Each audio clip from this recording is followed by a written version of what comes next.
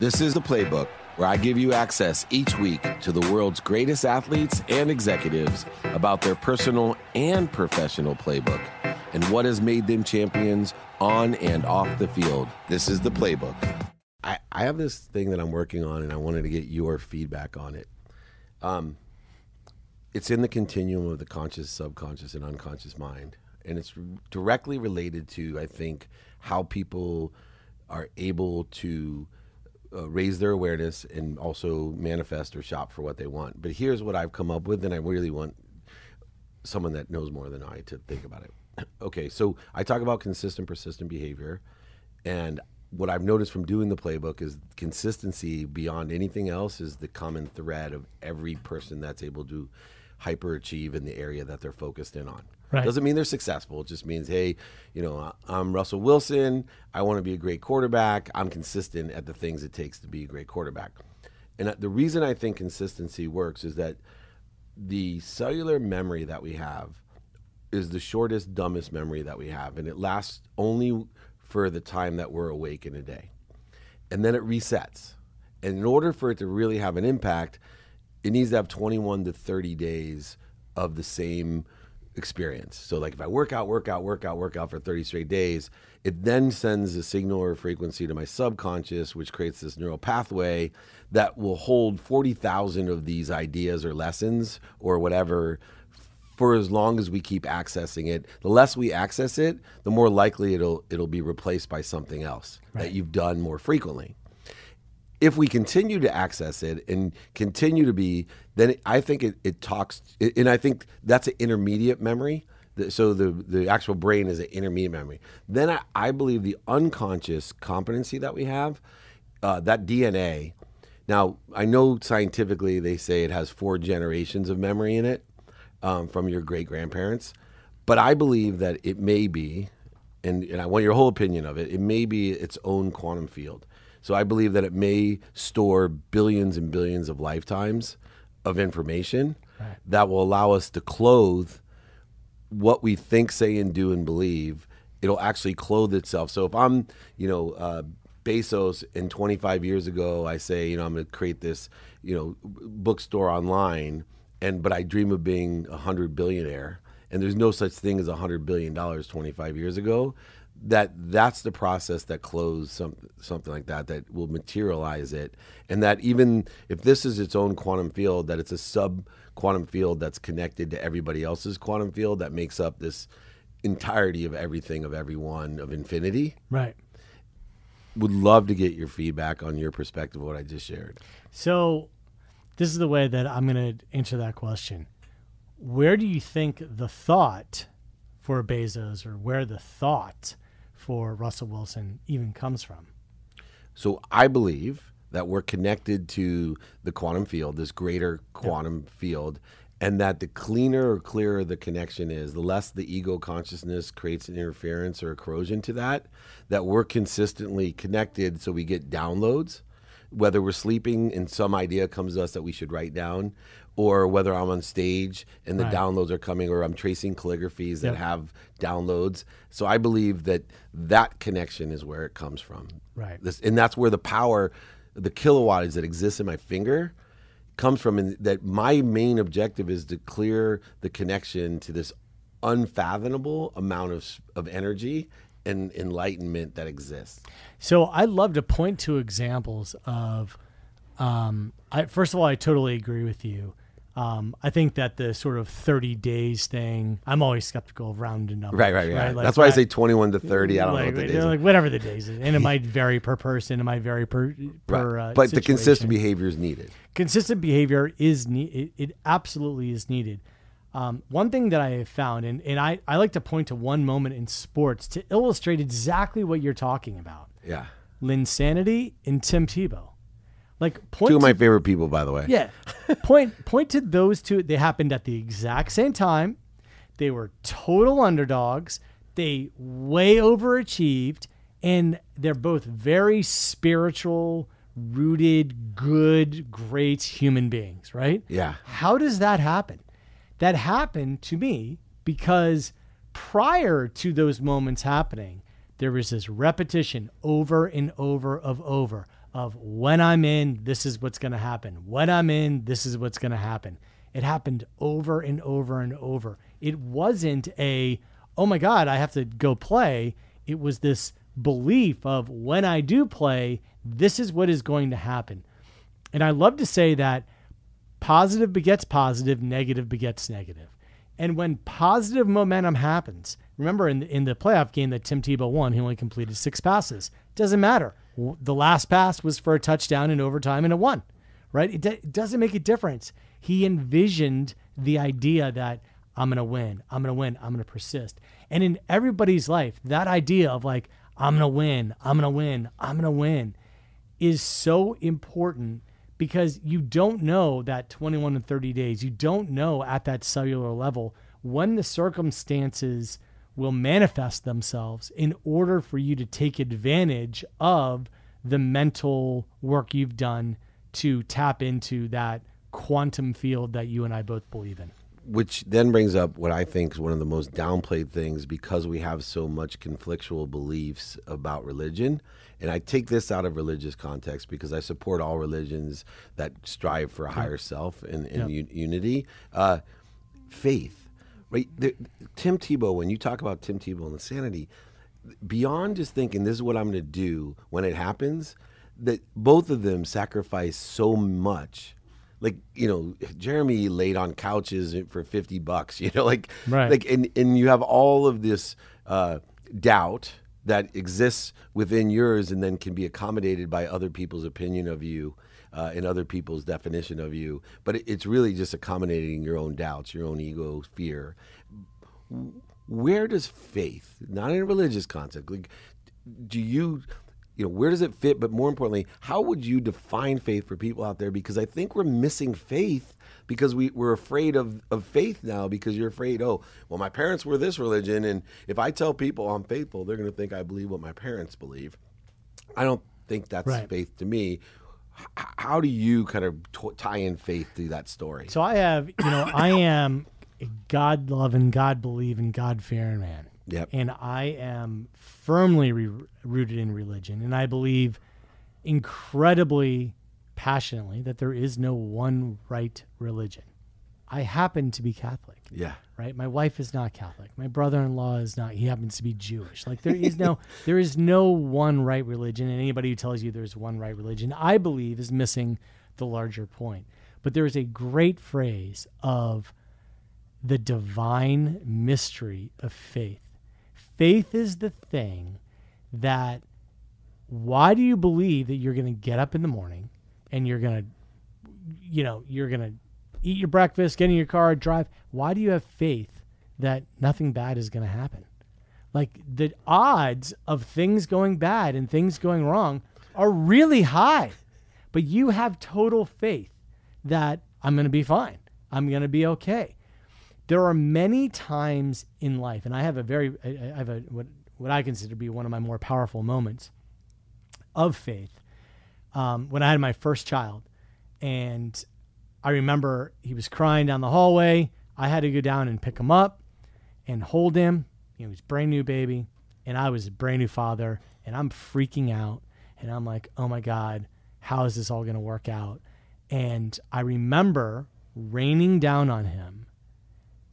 It's going to be okay.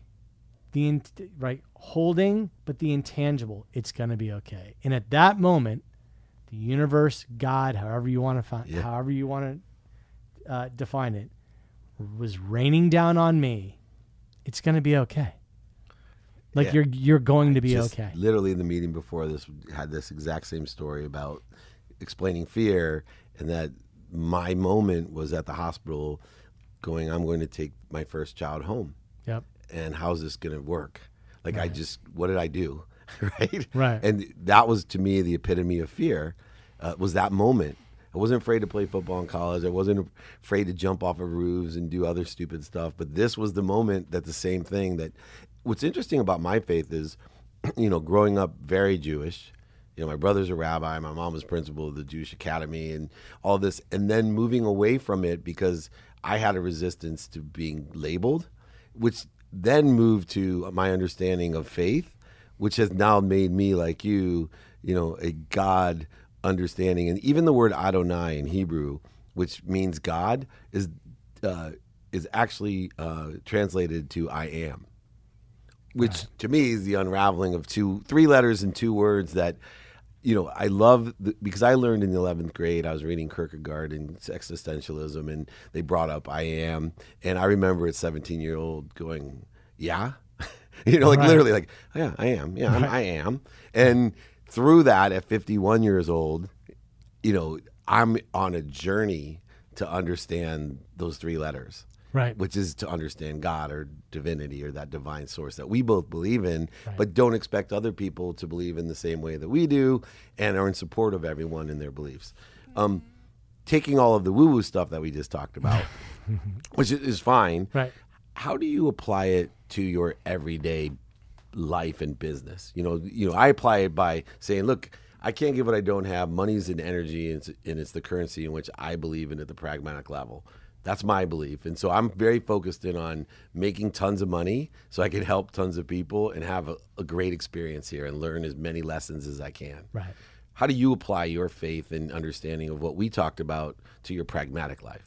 I think that it's the understanding in pragmatic life that family is first, that, really to me, love is that currency that is to be most treasured.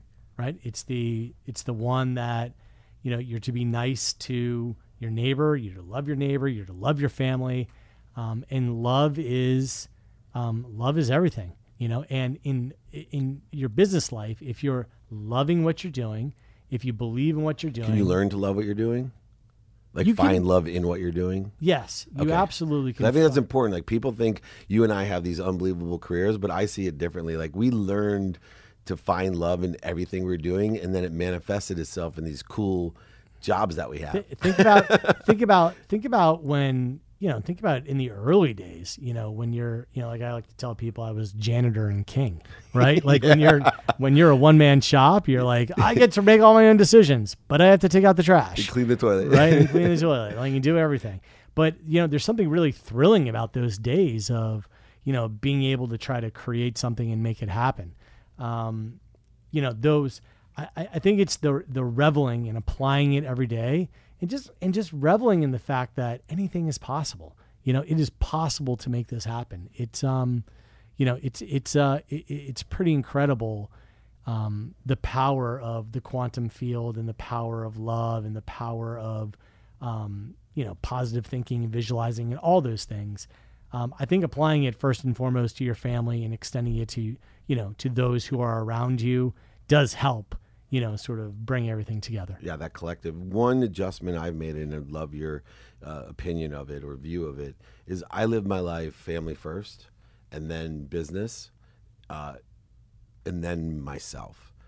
I've switched that. So I had to, and I love your opinion of it, I have to put my health first and then family. It's the only thing I put above my family. But what happened to me is with 4 children and an unbelievable wife. I mean, look there how lucky I am. Right? Absolutely, right. There's no doubt. I'm manifesting, and I started realizing that if I had a choice to be with them or to be in the gym, that I never chose being in the gym or not going to eat or doing stuff with them, and that in the end I was diminishing my capacity for them. So my wife always said, take care of yourself for me. I still get choked up because my life is changed because I literally leave and tell my 9-year-old, hey man, I gotta go. Just give me 1 hour, I'll be back. And I never would do that. Or even at work, hey, sorry, don't have time to make money at doing that because I have to go and do this or making the right plans. Do you think when you say family first, that's part of it, or how does that fit in for your health? I think that more than ever, I'm almost 50 now, and I can't, went through a brutal year. Just you were limping when I met you. It was ridiculous. So it was a brutal year. Physically. Yeah. And, that physical toll takes an emotional toll and a spiritual toll and everything else. And I think that you do need to be able to take care of yourself before you can take care of anybody else. I mean, that is for certain. So when you say family first, it's it's kind of like saying, team first. You got to be able to coach, right? Before, you got to be able to play your position, right? You have to be able to play in order to help the team. So I would agree with you that, you got to take care of yourself. I mean, to me, it's like you got to be able to play your position, in order to contribute to the team. No doubt. And then just finally, as we kind of go through that, what are you working on next that, you just change the whole face of sports science with the content that you provided on all the different mediums that you do? And now I think there's another level to what you can explain and do. Yep. Where do you want to take that? So we're now taking it. So I'm now shooting with Intel Studios at a volumetric capture dome where athletes are surrounded by over 100 cameras, shot simultaneously. It's like, think of it as bullet time on steroids. So it's taking everything to the next level. It's technologically taking it to the next level, performance-wise, analytically. It's of course, just always raising your game. But then there's also just branching out and doing other stuff as well, right? Because you don't want to just be one note your whole life. You want to say, okay, I made a dent in this area, but there's a lot more that I have to contribute. So that's where I am is, I'm continuing to analyze the world's greatest athletes, doing it at a higher level, but also helping companies and helping people. And they all are related to one another. You can utilize what you've learned from the athletes to utilize on a CEO like myself. Yep. It's so many. What's the number one parallel? Last question I had for learn. What you've learned so much from the athletes. Yep. I have on the EO side, the emotional EI side, the emotional intelligence side, Yep. but I don't get into the science of the actual pragmatic physicality plus the emotional, because you have this nuance of learning all of it in a holistic approach, especially now with all these cameras. What do you think the number one thing that you've learned from the superstars that you would use as advice for a CEO or an entrepreneur that can carry over, and you just are so sure that here's a consistent lesson that everyone should learn? The consistent lesson is, when things get crazy, stay calm. That's Neutral. the consistent. Be neutral, Russell Wilson right? Do you know Trevor? Trevor and I are great friends. So Trevor went to Oxy, like I did, and we were together in Arizona last week. Yep. And I called it getting back to center, right? Yep. And it's been a gift that Warren has coached me on. Warren Moon, my Hall of Fame partner, because I called him QB1 Kenobi, which I stole from his friends from elementary school when I went to an event, and they're like, "Oh, you know QB1?" I'm like, "QB1?" I go, because his number's 1. He goes, "No, he's QB1 Kenobi." I go, "That guy lives in neutral." Then I heard from Russell. Living in neutral and it's a concept that's very hard for people to understand. It's counterintuitive. It's counterintuitive, and even when you live in neutral, there's still, the angel and the devil and the doubt and the confidence. Ego-based consciousness. And it's a hyper-aggressive, I'd say the law of surrender is the most hyper-aggressive, misunderstood law that I've ever even fathomed, because I always thought people were high broke sitting on their mom's couch when they were surrendering. Right.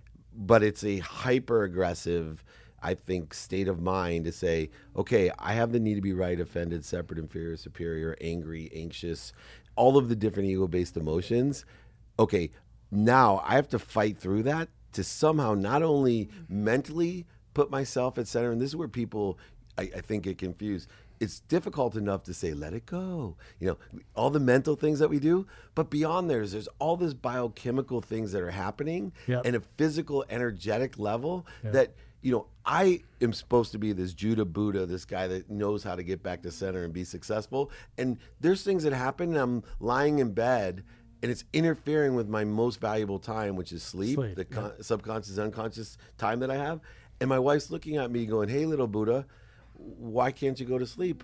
Well, I'm telling myself to let it go. But physically, I am upset. It's really difficult, and it never goes away, right? And so there's a lifetime of practice, and that's why, the book that I wrote that was called The Perfection Point is all about the ultimate that human beings could possibly do. You run asymptotic to a line, right? And when you graph it, you approach it, and you can always get halfway closer, but you can never get to it, right? So it's always there. There's always a gap. You can never reach it. But that doesn't mean that you shouldn't try, right? And you can get farther away from it or closer to it, but you just always run to it. And this is John Brenkus, which is why I have that philosophy based off of guys like you. Enjoy the consistent, everyday, persistent, without quit pursuit of our potential. Yep. We'll never get there, but as long as you're pursuing it and enjoying that pursuit every day, it's an extraordinary experience. I really appreciate you taking some public time with me. And of course. This will be some killer content that we'll put out. Of course, dude. If you haven't read his books, if you haven't seen them, John Brenkus, unbelievable. What's the name of it? Is there a new show coming out? Soul and Science is the name of the new show. Go to johnbrenkus.com and you can find everything.